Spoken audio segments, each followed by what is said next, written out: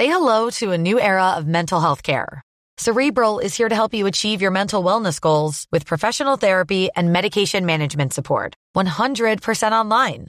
You'll experience the all-new Cerebral Way, an innovative approach to mental wellness designed around you. You'll get a personalized treatment plan from a therapist, prescriber, or both in a safe and judgment-free space. Your Cerebral therapist or prescriber will outline a customized plan with clear milestones along the way, so you can get to feeling your best. With Cerebral, you're not alone in your mental health journey. We're here to empower you to live a fulfilling life. So take that first step towards a brighter future and sign up today at Cerebral.com/podcast and use code ACAST to get 15% off your first month. Offer only valid on monthly plans. Other exclusions may apply. Offer ends July 31st, 2024. See site for details.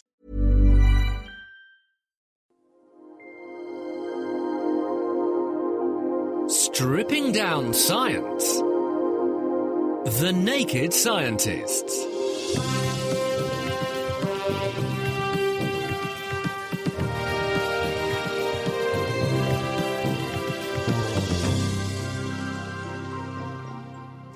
How do you make a brand new metal? And how does this brand new metal make its way into an aeroplane?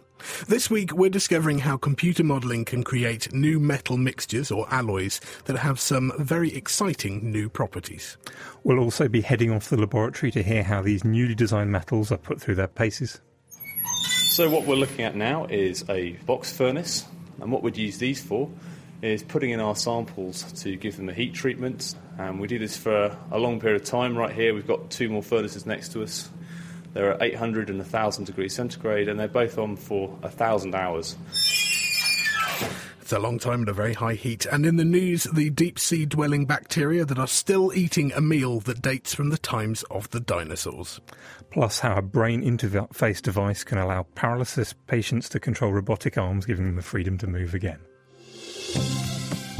The Naked Scientists podcast is powered by UK Fast, the UK's best hosting provider. On the web at ukfast.co.uk.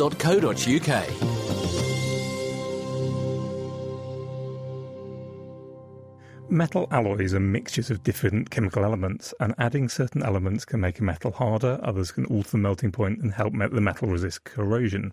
But there are tens of metals to choose from, and how can we work out which to include and in what proportions? Professor Roger Reid is Director of Research at the School of Metallurgy and Materials at Birmingham University. He joins us now. Hello, Roger. Hello there. How are you tonight? I'm great. So what's a traditional way of working out how to make an alloy? Well, traditionally, of course, a lot of so-called bucket chemistry has been used to find out which elements to use for the alloys. So you would typically mix up elements such as nickel and chromium and aluminium and titanium and so on for the so-called nickel-based superalloys, and then you would test them in mechanical testing apparatus and work out whether one has adequate properties for a given application. So, for example, in the jet engine, you may be interested in making sure that the alloys have got sufficient strength or toughness or even something as complicated as creep resistance. So a lot of empirical studies have been done by make-test iterations. You make the alloys, you test them, and then perhaps after maybe a few hundred alloys, you have one which you think you can use. That sounds like a hideously time-consuming and expensive process. Well, that's right. Many people spend lots of time and, of course, lots of money. It may be up to, for a typical turbine disc for a jet engine, it may be up to £1 million or perhaps even 10 times that to have the alloy ready for use in the engine with all of the necessary test data measured carefully. So what are you doing which is different? Well, we've been working on computer modeling programs to try to use theoretical methods to come up with what we think are the optimum compositions for these sorts of components for jet engines. So the idea is that you would do the necessary theory and calculations on the computer and then to choose the alloy composition which you think is best matched to the properties that you need for these applications. So are you starting off right on the atomic scale with quantum mechanics or doing something slightly different? Yes, there are different ways to do it.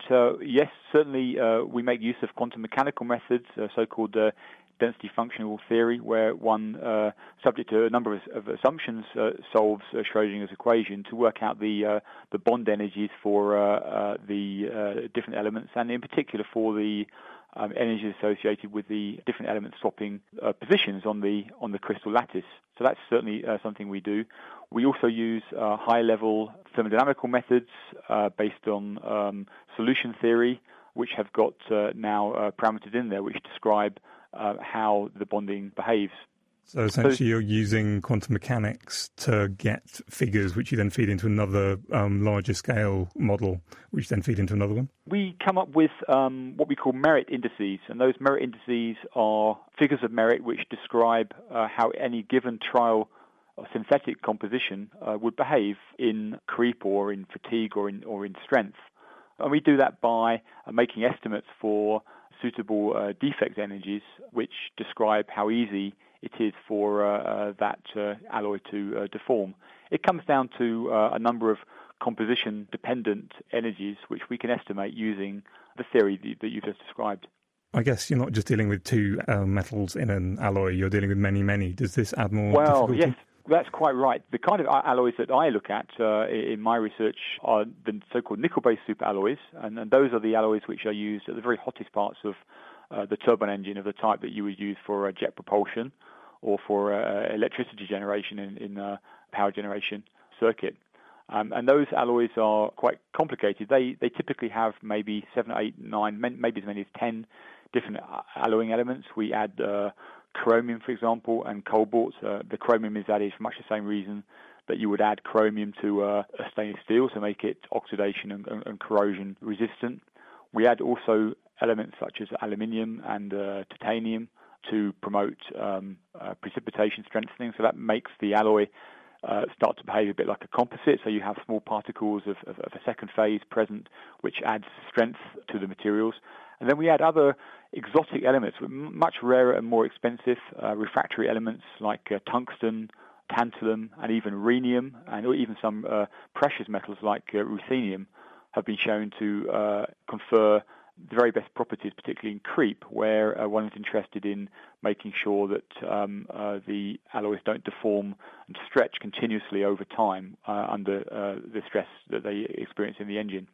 So yes, there's quite a range of elements which are added, and this does provide the complexity which makes the computer modeling methods useful, because if you think about it, each element needs to have a particular concentration associated with it, and the concentration ranges are quite wide, and with so many elements there, perhaps 8 or 9 or 10, the number of combinations that you can come up with synthetically is quite large.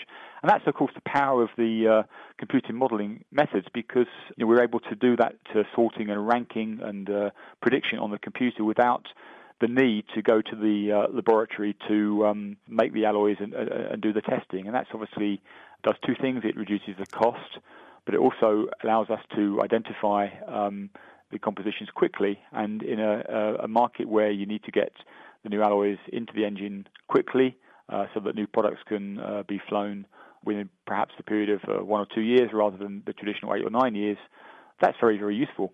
So are you fine-tuning principles which people have worked out by the rough and ready system, or are you working out new things which can go into the mixture?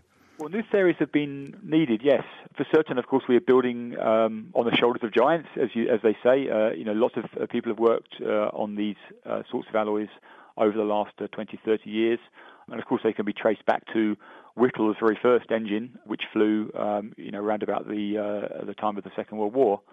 But theory has been needed to explain and to put in place composition dependence theory for the important properties such as I said, strength and creep and toughness. And I think in the last 5 or so years that theory has matured, and that's really what's allowed us to propose these new computer modeling methods to do the alloy design using theoretical methods. So once you've got one of these, once you run your models, what do you pass on to the guys who've actually got to make the things? Well, typically we would suggest alloy compositions which we believe to be useful. So that would mean the exact concentration in either a weight percentage or maybe an atomic percentage, a percentage of the different elements there. So, for example, for a turbine disc alloy, we may specify perhaps 15 or 16 weight percent of chromium in the latest alloys. You may then have smaller amounts of aluminium and titanium, tungsten, molybdenum, and so on and so on. We specify the compositions which we believe are required to the very best properties. Brilliant. Thank you very much, Roger. That's Professor Roger Reid from Birmingham University. And Roger will be with us for the rest of the show, so if you would like to get in touch with any questions or comments, you can tweet at Naked Scientist, comment at facebook.com/thenakedscientist, or email chris@thenakedscientist.com. Once we have a recipe for a new metal, how do we find out if it lives up to its initial promise? Dr. Nick Jones from Cambridge University invited me along to the Department of Materials and Metallurgy to find out more about the process, and he also joins us in the studio now. Nick, thank you ever so much for coming in. Absolute pleasure. So we've heard from Roger that you get given this sort of recipe. Where do you then start? Well, as Roger said, they can be either given to me on a bit of paper as weight percents or atomic percents. If they're in atomic percents, then I need to convert them into something a bit more useful for me, which is weight percent. And then I'm into the lab to go to our raw elements cupboard, where we have a whole variety of little pots containing pure elemental metals. And then I start weighing them out, just like you would for baking in a kitchen, only with a little bit of a more accurate set of scales. How important is it that it's accurate? If you're getting atomic percentages, then presumably your measuring has to be incredibly accurate. Well, obviously, the more accurate we can be with the measurements, or I make as the measurements before I start making these things any further, the more likely we are to actually be on the composition that's been specified. So if I muck it up at this stage, very much like your cake, it's not going to be what they asked for, at which point someone like Roger gets probably quite annoyed with me and I have to have another go.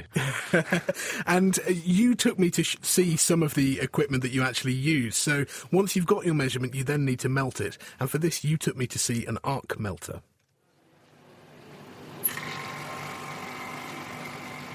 So what we're looking at here is this is an arc melter, and we use this for actually melting up some of our compositions. So we have our raw elements, which we have weighed out, and we place them in one of these little receptacles, so this finger-shaped recess there. And having put them all into that recess, we would put the whole system under vacuum. Oxygen goes into metals very easily, particularly in the hot. We don't really want that. So we'll pump that down to a reasonably high vacuum. And then before we actually start melting these, we backfill the system with argon, which is an inert gas, before striking an arc, which is a bit like welding. And then using that to vary the current, the strength of the arc, to actually melt the elements together. Things mix very well in liquid, much more better than they do when they're solid. So we want to get the thing nice and hot into a liquid form so everything mixes together and we get one uniform solid. So that was your arc melter, which works in the same way as arc welding. You're actually using a very large electric current that generates lots of heat. So why would you want to do it that way instead of maybe induction, where you set up an electromagnetic field and that encourages the metal itself to get hot, or even a more traditional oven? I think in many ways, on some of the elements we're trying to melt, we want to get to some quite high temperatures. I mean, Roger mentioned that in some of these nickel-based superalloys that he's designing, there are some refractory metal elements in there, and they have very high melting temperatures. And one thing the arc gives us is the ability to get to these very high temperatures. So we can make small amounts, and these are quite small, about the size of your little finger, the things we make, to try out these materials. Now, if we wanted to make bigger quantities, we might well use a different type of furnace, like an induction furnace, but we may have to melt a couple of those elements together first to get them to a lower temperature, so it's easier to melt them in these other types of furnace. And do you have any problem whereby if you're passing a current, you are obviously also creating magnetic fields around it? Does that affect the structure that you end up with? I mean, would you get a different structure if you had used a different way of heating it? I think that these things cool, and that gives us the structures they form. I've never actually personally looked at whether we get an influence of magnetic field. I know some people do look at things in steels where they try and use magnetic fields while the material's at certain temperatures. But in a lot of the alloys certainly I deal with, I don't have magnetic properties, so I get away from that one, so I guess I get off lightly. So what do you do next? You've obviously melted it, you've allowed it to cool, you have your little test sample. What's the next step? Well, one of the first things I would do is I'd take a little slice of that material and I'd prepare it and then actually go and put it into a scanning electron microscope. And from that I can use a technique of having a very quick check on the composition to see whether I'm actually in the right ballpark. And from there we would actually go and get it sent off to have a more accurate compositional analysis done. If I'm a long way off the composition, like I've just weighed something out wrong because I'm having a bad day, and those happen, then I need to have another go, and there's no point continuing with what could be a quite lengthy process of fully characterising and doing these very long heat treatments as we saw in our introduction. I need to make sure I'm right to start with. So you've said that these are samples of metal about the size of a finger. If you're then cutting off bits, what sort of size samples are we dealing with? Well, that can vary, but typically I'd say a few millimetres in length, and if you just imagine taking off the very tip of your finger, it could be something as small as that. The amount of material we can look at can be quite small, actually, and this gives us a representative idea of what might happen with these materials. You've just mentioned heat treatment, and this was the next thing that you took me along to see, so let's hear a bit of that. So what we're looking at now is just a box furnace. This happens to be one that goes to 1100 degrees centigrade. They are, as they say, just boxes with heating elements down either side and then ceramic walls all around them. And what we'd use these for is putting in our samples to give them a heat treatment to allow lots of diffusion to occur when they're at higher temperatures. And this makes sure we can assess the crystallographic phases that would form, the different phases. We do this for a long period of time. Right here we've got two more furnaces next to us that a colleague of mine is currently using. They're at 800 and 1000 degrees centigrade, and they're both on for 1,000 hours. So quite long heat treatments to allow us to get these materials to equilibrium and make sure we understand what the equilibrium phases are. Sounds like that could do with oiling, I think. But so what's the point of the heat treatment? What changes would you expect to happen in that 1,000 hours at 1,000 degrees C? Well, it allows all the elements to move around within the solid. So these things are still solid at these temperatures, and as I said, the elements can diffuse in that material, move around to where they'd like to be, or their lowest energy positions within that solid piece of metal. And as Roger mentioned earlier on, this can actually lead to the formation of precipitates in some case, which, as he said, makes the material behave more like a composite. And we may want to form these because they could, as he said, strengthen the material. So we need to form these precipitates and allow this diffusion to happen. We need to give them the ability to do that, which means high temperature, and then the time to actually do it. It doesn't happen very quickly. Diffusion, particularly of some of the refractory metals, is very slow. So we're going to end up ultimately with a very different metal compared to when it was first melted. When you've heat treated it for this long, the crystal structures are very different, and so the properties should be different. Well, that's very much the case. They can be. I mean, sometimes what you get out when you've just cast it isn't quite what you want, and hopefully by giving it these long heat treatments, we get to the equilibrium phase fields, what they naturally want to form. And then if we change some of those temperatures, we can induce these precipitates to form. And therefore, yes, we can start producing a material with very different properties than would have been there in the as-cast material. And what then do you need to do? So you've already taken an initial sample from the immediate as-cast metal and you know the structure of that. Once you've done the heat treatment, do you need to do the same sorts of tests again? Absolutely. We need to see what that microstructure now looks like. So this is up from the atomic scale, what actually looks on kind of the microscopic level. We can see quite a lot from how these precipitates, as Roger said, we have to go and have a look at them because the size they adopt, the morphology, so that's the shape, can be quite important. And these things have been designed in, as Roger said, they're actually looking to design these features in. So I need to check whether we've got that right and actually trying to manufacture it. And if we haven't, it's time to have another go again. But as well as the chemical structure of it, presumably you need to work out if the properties of that metal are the properties that you were looking for. There must be mechanical tests that you need to do. Well, precisely. We use a range of mechanical tests. This can be from something as simple as a little diamond indenter going in to give us some idea of the hardness. Roger mentioned strength, so we could assess that with a tensile test. We have machines which can do that at higher temperatures to give us some indication of whether the room temperature properties might be good, but is it also going to perform at the higher temperatures that you find in a gas turbine engine? Other things Roger mentioned, he said chromium in there for corrosion protection, and so we might look at oxidation, and these things get very hot. As I said in my piece about the arc melter, oxygen absorbs into the metals, and then we get oxides forming at the surface, and that's bad because it's consuming your component. So we might want to test how good the oxidation resistance of these alloys are, because that's something that's key to their design. Excellent. Well, thank you ever so much, Nick, and thank you for your tour of the building as well. That's Nick Jones from Cambridge University. And if you'd like to find out more about alloys, about how they're used and how they work, we've made a Naked Scientist scrapbook video to explain it all. And you can find that at thenakedscientist.com/scrapbook. Distilling the best science. The Naked Scientists. Look us up online at nakedscientists.com.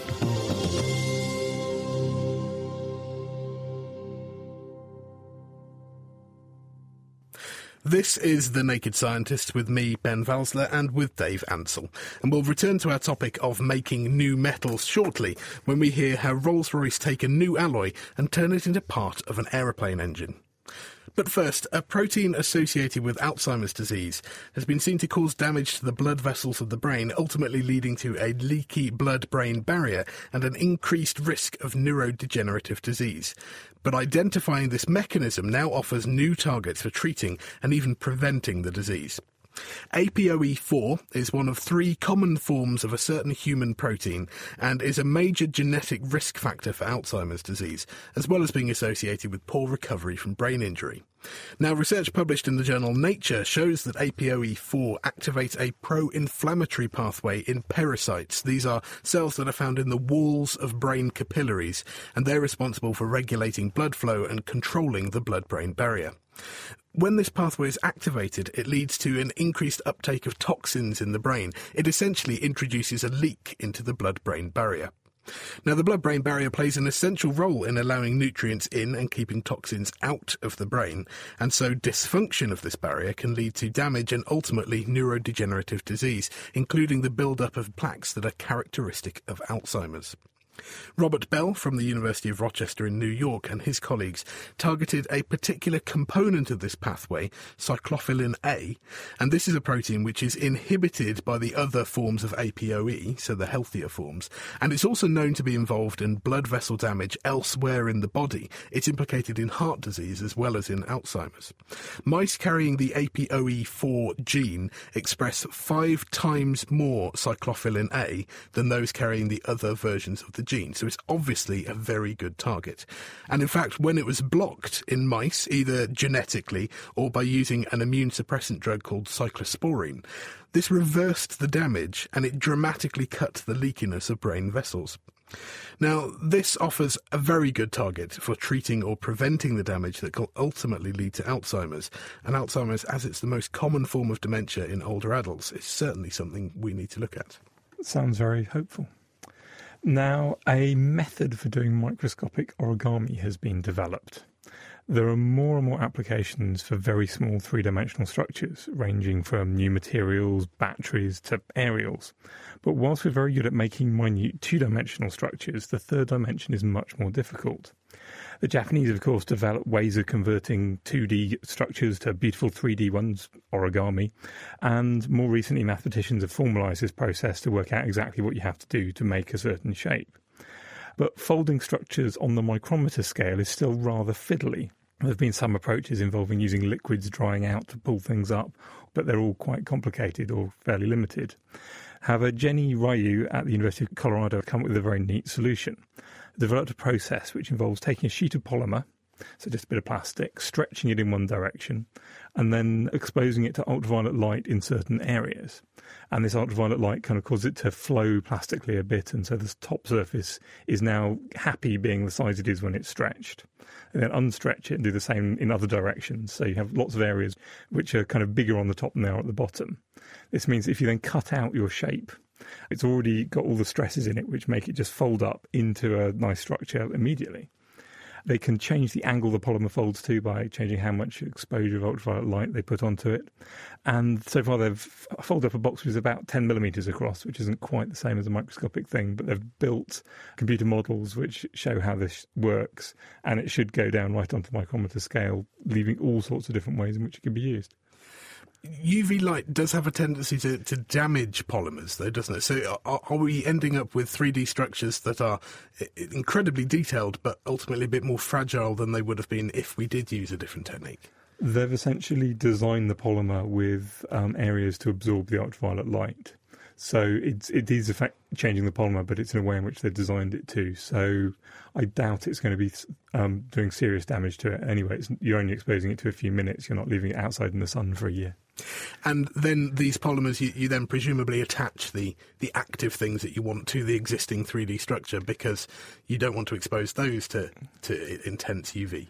It depends what you're doing. I mean, if you're making an aerial or something, you'd probably put the copper on the bottom already and you make everything flat and you'd expose it to the UV and it would then all fold up nicely and you'd have a nice three-dimensional aerial. Whereas with some things you might want to expose it, like cover it later. Now, imagine not being able to just pick up a glass and have a drink, and instead having to rely on others to help with this most simple of tasks. This week, a brain interface device has allowed a paralysed stroke victim to drink for herself for the first time in 14 years by controlling a robotic arm just using her mind. Professor John Donoghue from Brown University reports on this work in the journal Nature this week, and he joins us now. John, thank you ever so much for joining us. Well, thank you. I'm pleased to be here. So what did you set out to show with this piece of work? Well, previously in 2006, we had shown in spinal cord injured patients that they were able to control a cursor on a computer and type or play a video game, but we didn't know whether people with paralysis, like these two people with stroke that we studied, would be able to control something as complicated as a robot arm. And this was very important because in order to be able to do things for yourself, you have to be able to reach out and grab something, your drink or your morning toast. Otherwise, you're completely dependent on other people. So our test was to see whether people were able to control something this complex.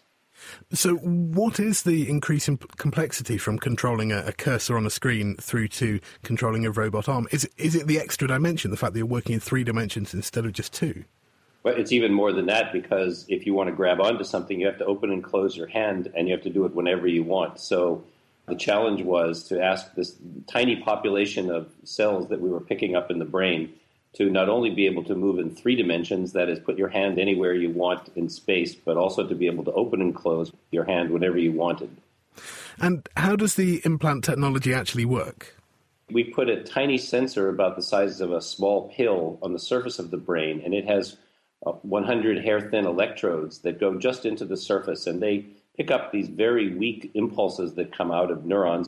And the impulses are taken out and transformed into a command signal. So it's a pattern of brain activity that becomes a command signal to run the robot arm.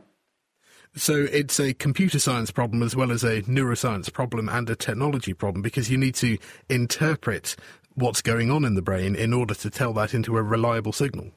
Actually, yes. This is a wonderful example of how it's necessary for engineers and clinicians and neuroscientists and computer scientists all to work together in a team to solve the problem of picking up brain signals, transforming them into meaningful control signals, running them through a computer, and roboticists, of course. We've worked with roboticists to be able to take that command signal and actually make the robot arm do what the person is thinking.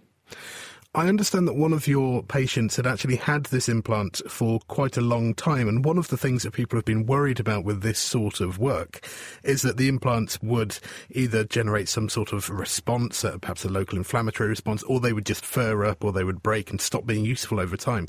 This seems to be a really good demonstration that actually these things have longevity.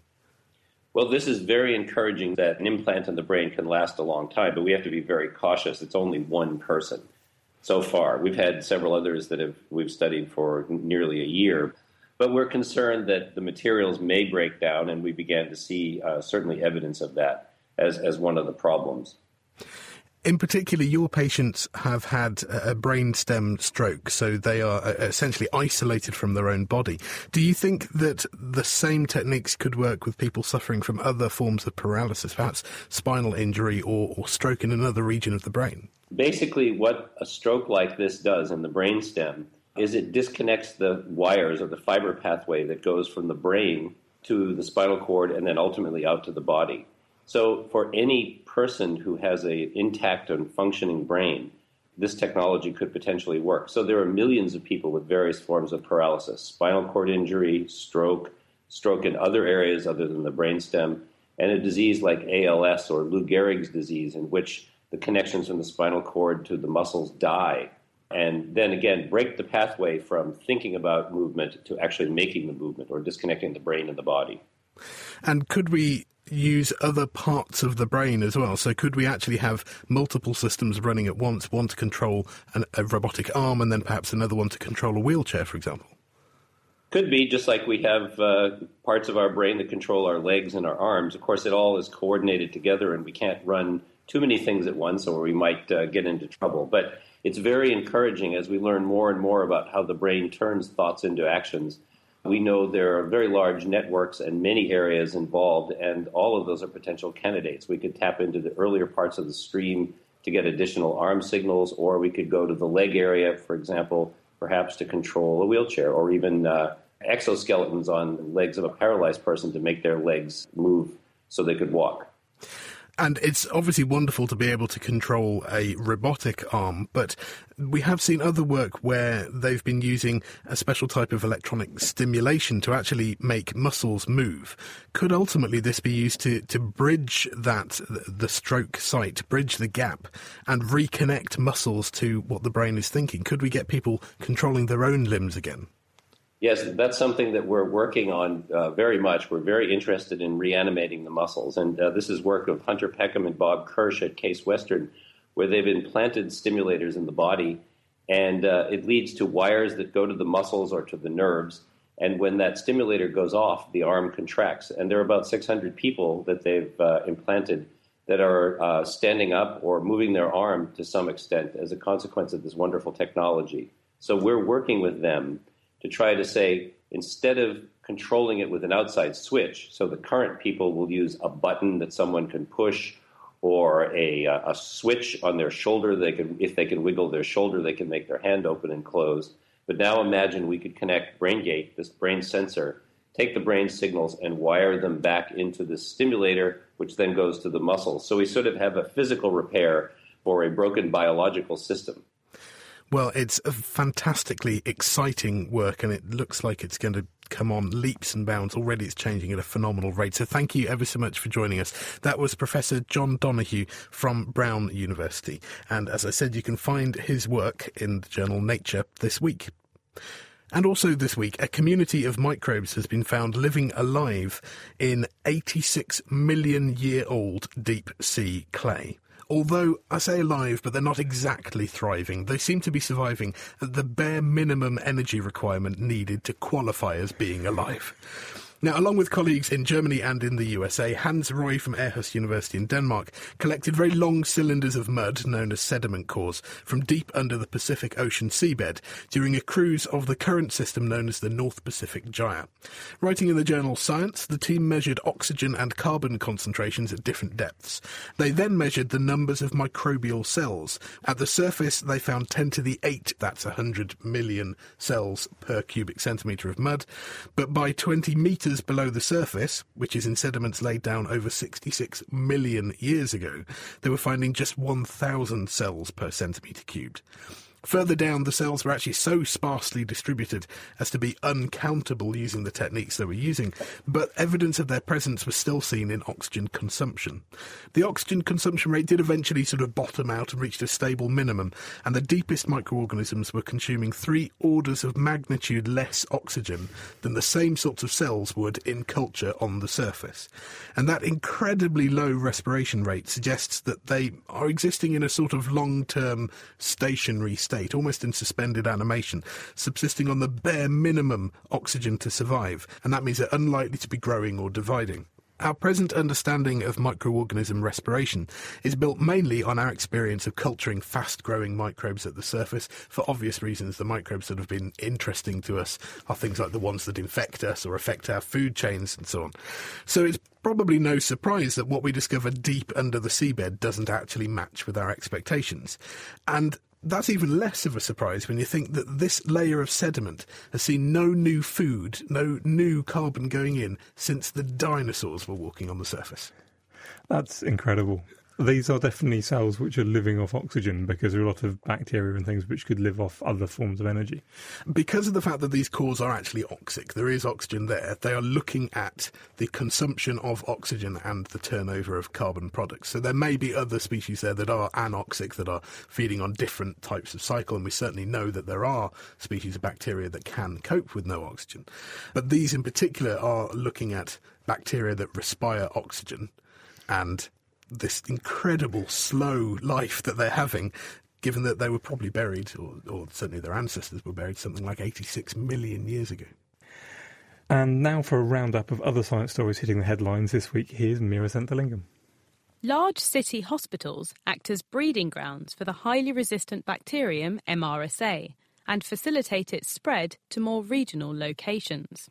A study led by Ross Fitzgerald from the University of Edinburgh sequenced the DNA of 87 samples of methicillin-resistant Staphylococcus aureus, or MRSA, from patients in over 15 hospitals across the UK. The team deciphered the genetic makeup of the bacterial samples to trace the origins of infection found in more local settings, and found that hospitals in big cities act as a hub for transmission of MRSA between patients. You don't have to actually have a disease to be infected with MRSAs, but they can carry the MRSA with them to those regional hospitals. We might be able to identify patients who become colonized when they're in these city hospitals. And if we can screen them, identify patients who are MRSA carriers, we could then treat them using kind of topical antibiotics to decolonize or remove those MRSA so they're not then spreading them back to those regional centers. The cellular mechanisms underlying the onset of tinnitus have been discovered by scientists at the University of Leicester, publishing in the journal Hearing Research. Working with nerve cells from the brain's dorsal cochlear nucleus, where signals are relayed from the ear to be decoded by the brain, Martine Hammann found that on exposure to loud sounds, the erratic signalling in these cells, known to result in the ringing or buzzing associated with the condition, are caused by malfunctions in potassium channels within the nerve. The work leads the way for potential drugs to restore the functioning of these channels, enabling the nerves to return to their normal state. You can have a variety of tinnitus. It can be on one ear or on two ears. It can be different frequencies, so the perception can actually be altered differently. It can occur a different day of the time. So it's very difficult to pinpoint the mechanism, considering it is quite diverse. So finding something that is actually so specific can be quite promising in finding a specific therapeutic target.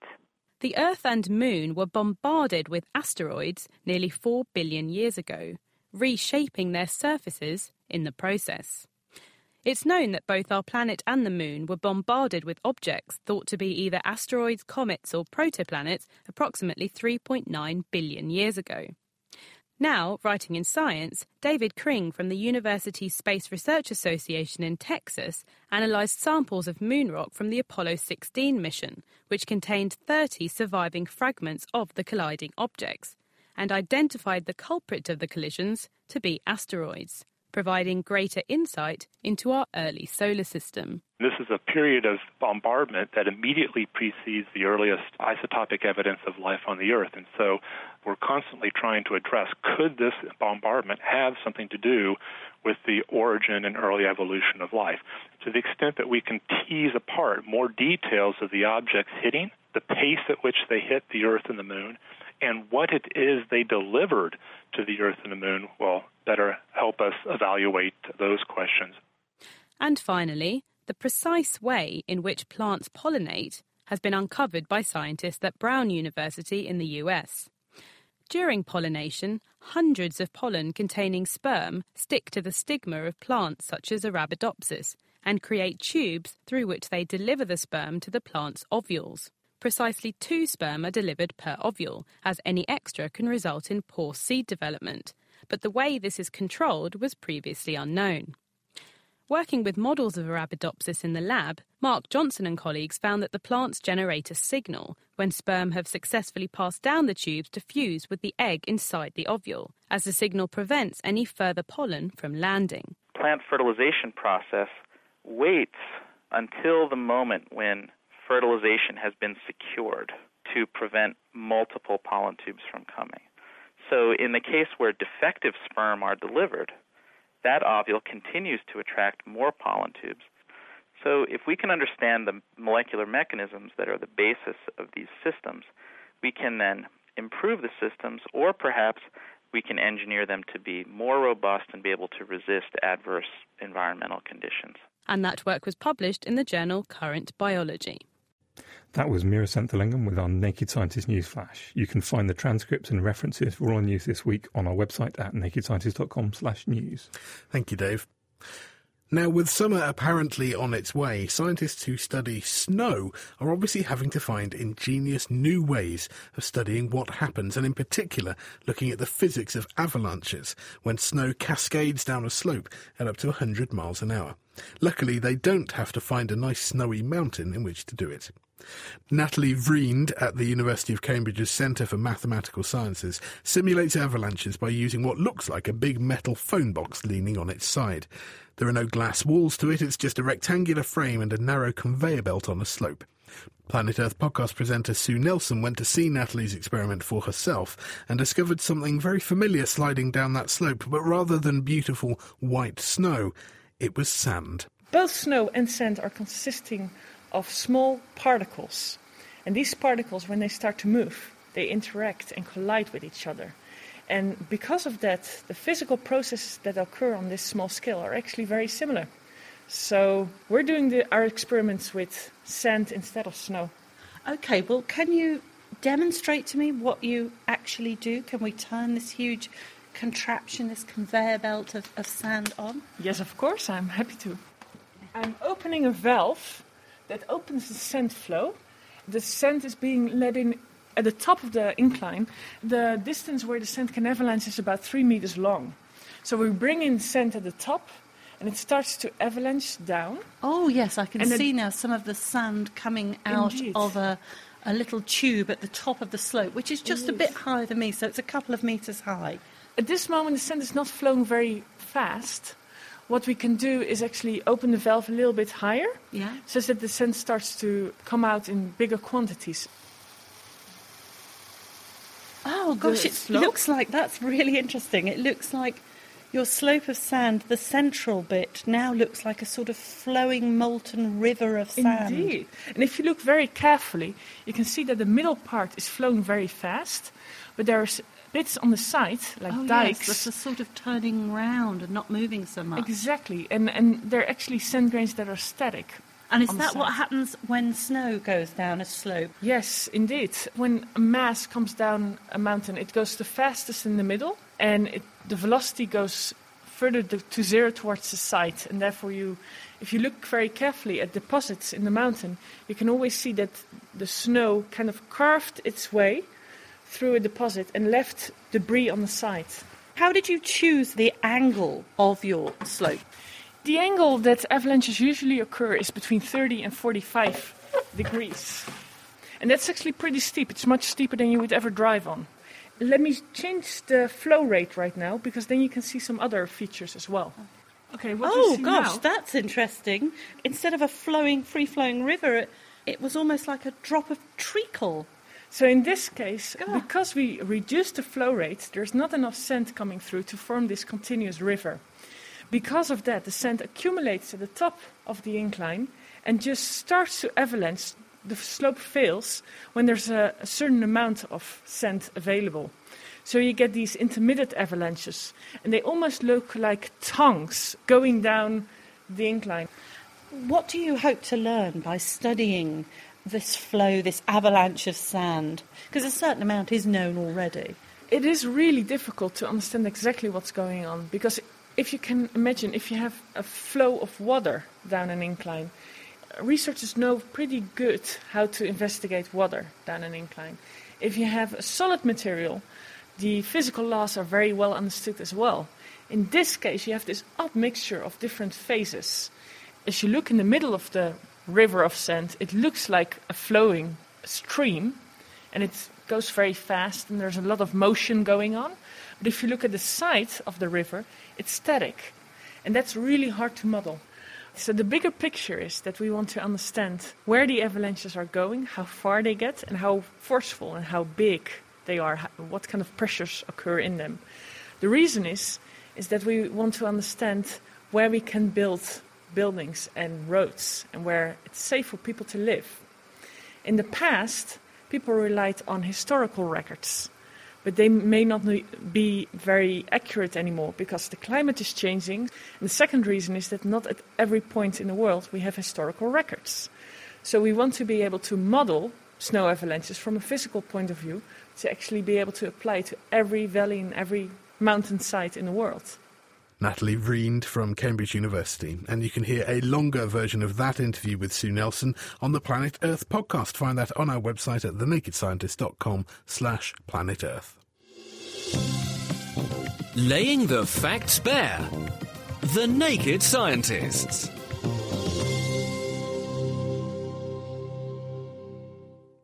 This is The Naked Scientists with Dave Ansell and with me, Ben Valsler.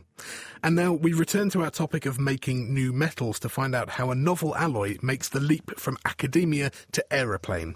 In pursuit of better efficiency, jet engine manufacturers like Rolls-Royce are constantly searching for materials that will enable their engines to run at higher temperatures, more quietly, and give out more power. I met Dave Rugg, material specialist for Rolls-Royce, under an enormous Trent jet engine to find out what happens once a new material is made. The first thing that we have to consider is what we're actually going to use the material for. And the key things there really are the load regimes that it's going to be subject to. So is it going to be high temperatures, it's going to be high fatigue loading, and also how we would actually go about manufacturing it in a cost-effective way, or indeed if it's manufacturable at all at real length scales. So what sorts of properties are you looking for? Say if you need to make a turbine blade, what do you need that metal to do?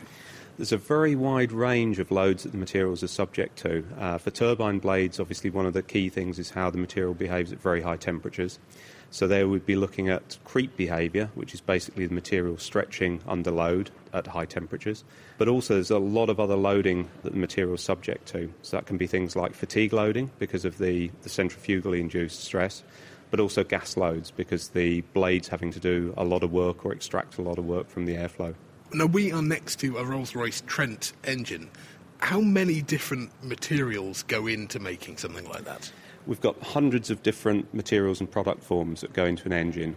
In terms of the main alloys, we're probably in the order of low tens, but lots of different product forms that all have different mechanical properties associated with them.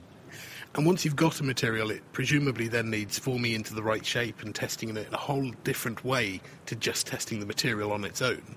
Does that introduce new hurdles, new problems?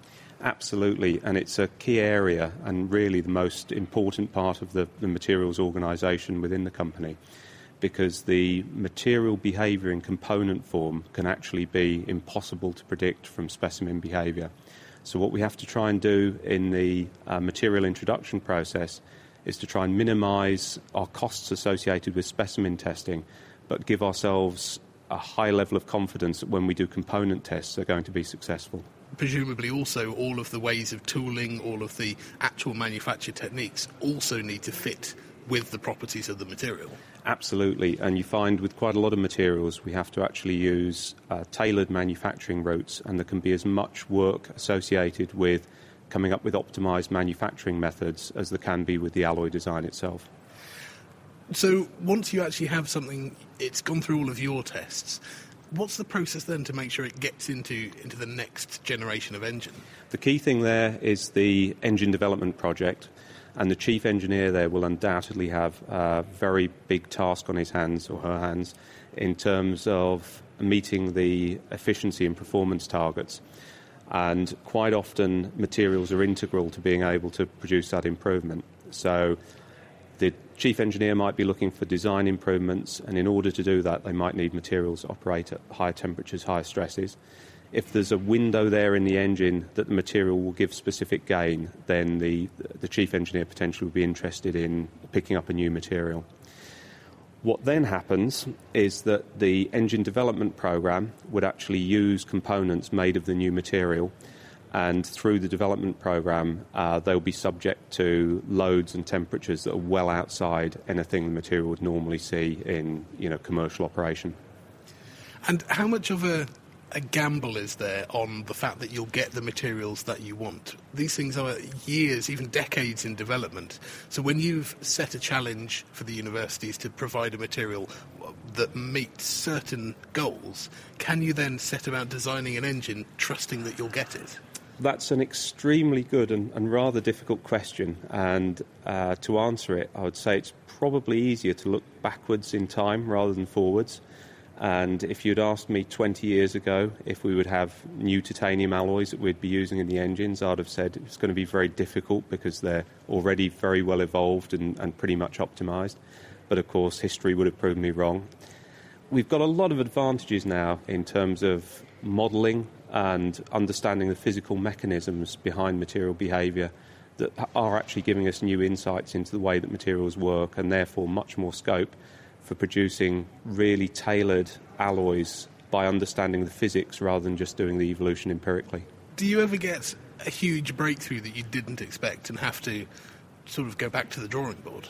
Absolutely, and I think some of the relatively modern materials, in terms of intermetallics as an example, where the materials are somewhere between a metallic and a ceramic in terms of their behaviour, that's been quite a big surprise, I guess, for the industry over about the last 20 years, although trying to make those work in a real engineering sense is quite difficult because you pay for the benefit one way or another.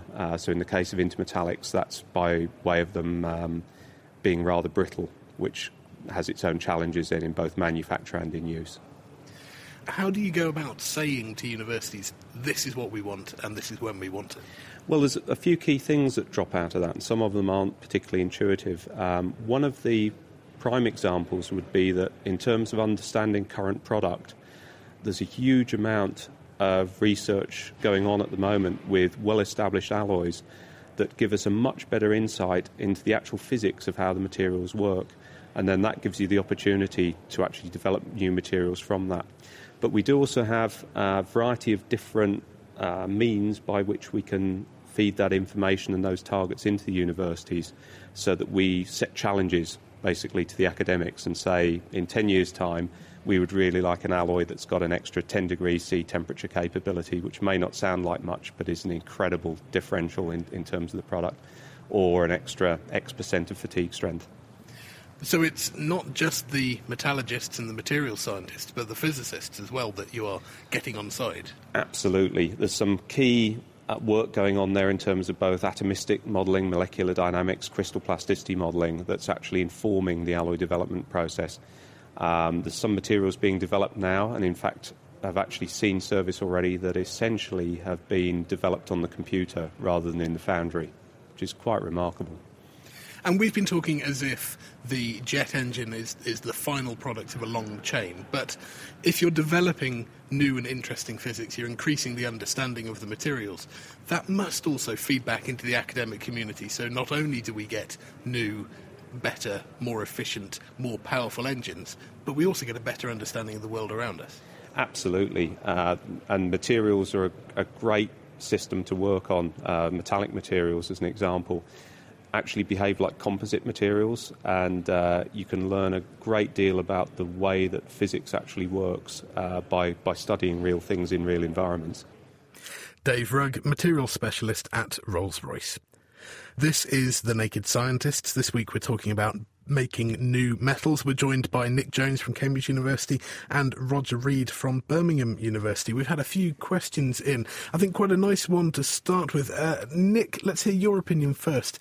Cedric Merriman in Second Life has asked if rare earth metals get used in alloys, and he said that given their high price, he'd assume not. So what are rare earth elements, and do we use them?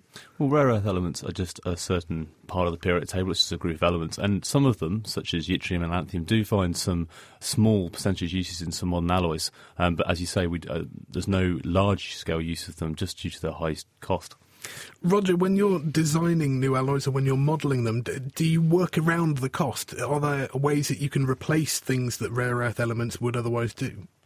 Yes, it's certainly true that we consider the cost. Certain elements like rhenium, for example, in turbine blade alloys are now very expensive, several £1,000s per kilogram, and when one's interested in building a jet engine with perhaps 100 blades per row, then the cost can become quite significant quite quickly. So certainly there are calculations done to trade off the relative benefits of elements like rhenium and tungsten and molybdenum and other refractory metals against their disadvantages, which of course are their cost and also their scarcity.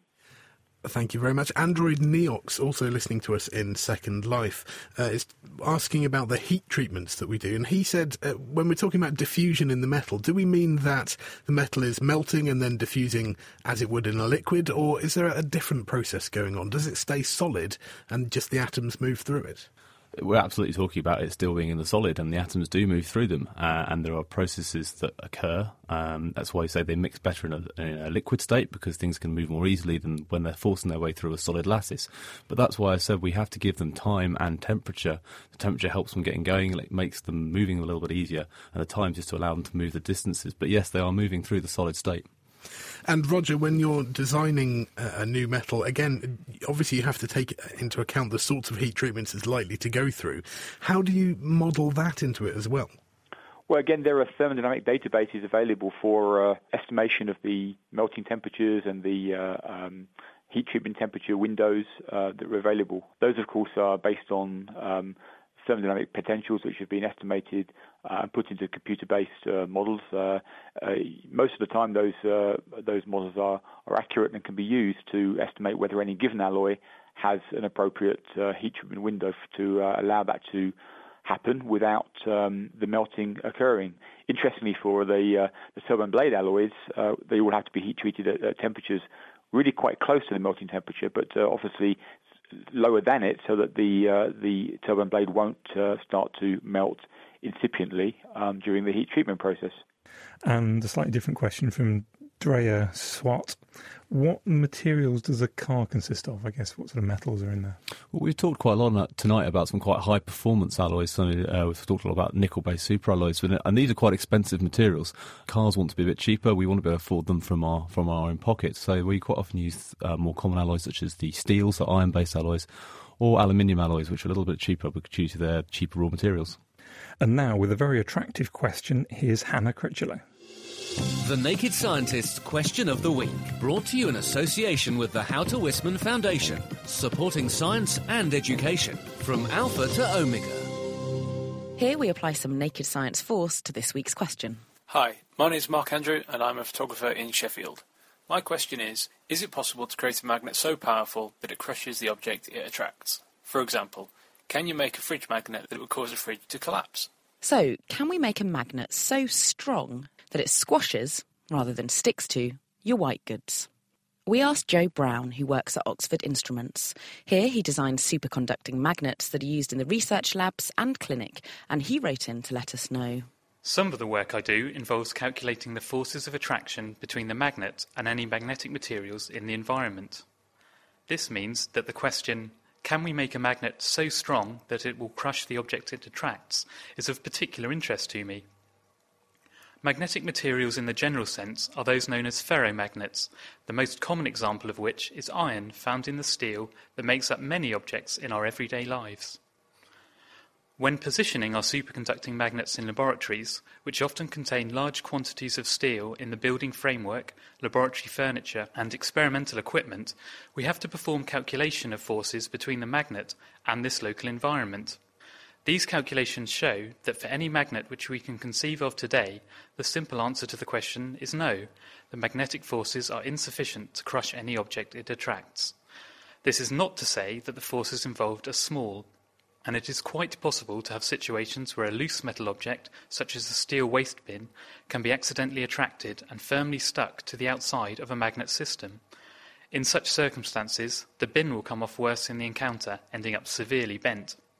To help prevent such accidents, large magnets, such as those used in MRI scanners, are magnetically shielded, using special configurations of the windings making up the magnet, reducing the magnetic field around it. Special consideration is also made to the position and surroundings of the magnet, and you will not find objects like steel waste bins within an MRI suite.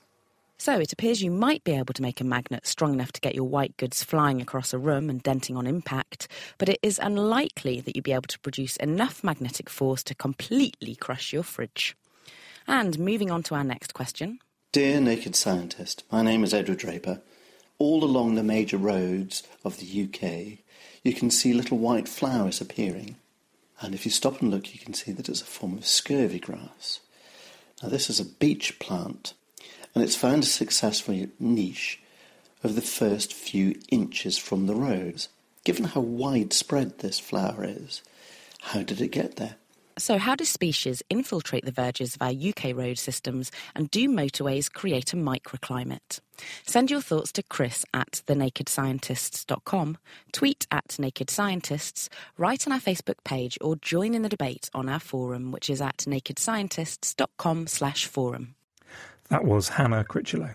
And that's all we have time for this week, barring this one last question from Berrigan Betts in Second Life. He wants to know if you can extract hemoglobin from blood like Magneto does in the X-Men. Sadly, not, because it's not actually the ferromagnetic version of iron. Next week, we're attending the Chelsea Flower Show to find out how fungi help plants grow to their full potential, and we'll explore the role of microorganisms in keeping the world well fed. Thanks very much to our production team of Mira Senthalingam, Tom Simpkins and Louise Anthony, and the email address for any questions is chris@thenakedscientists.com. Thanks for listening. The Naked Scientists podcast comes to you from Cambridge University and is supported by the Wellcome Trust, the EPSRC, the STFC, the Natural Environment Research Council, and UK FAST. For more cutting-edge science, join us online at nakedscientists.com.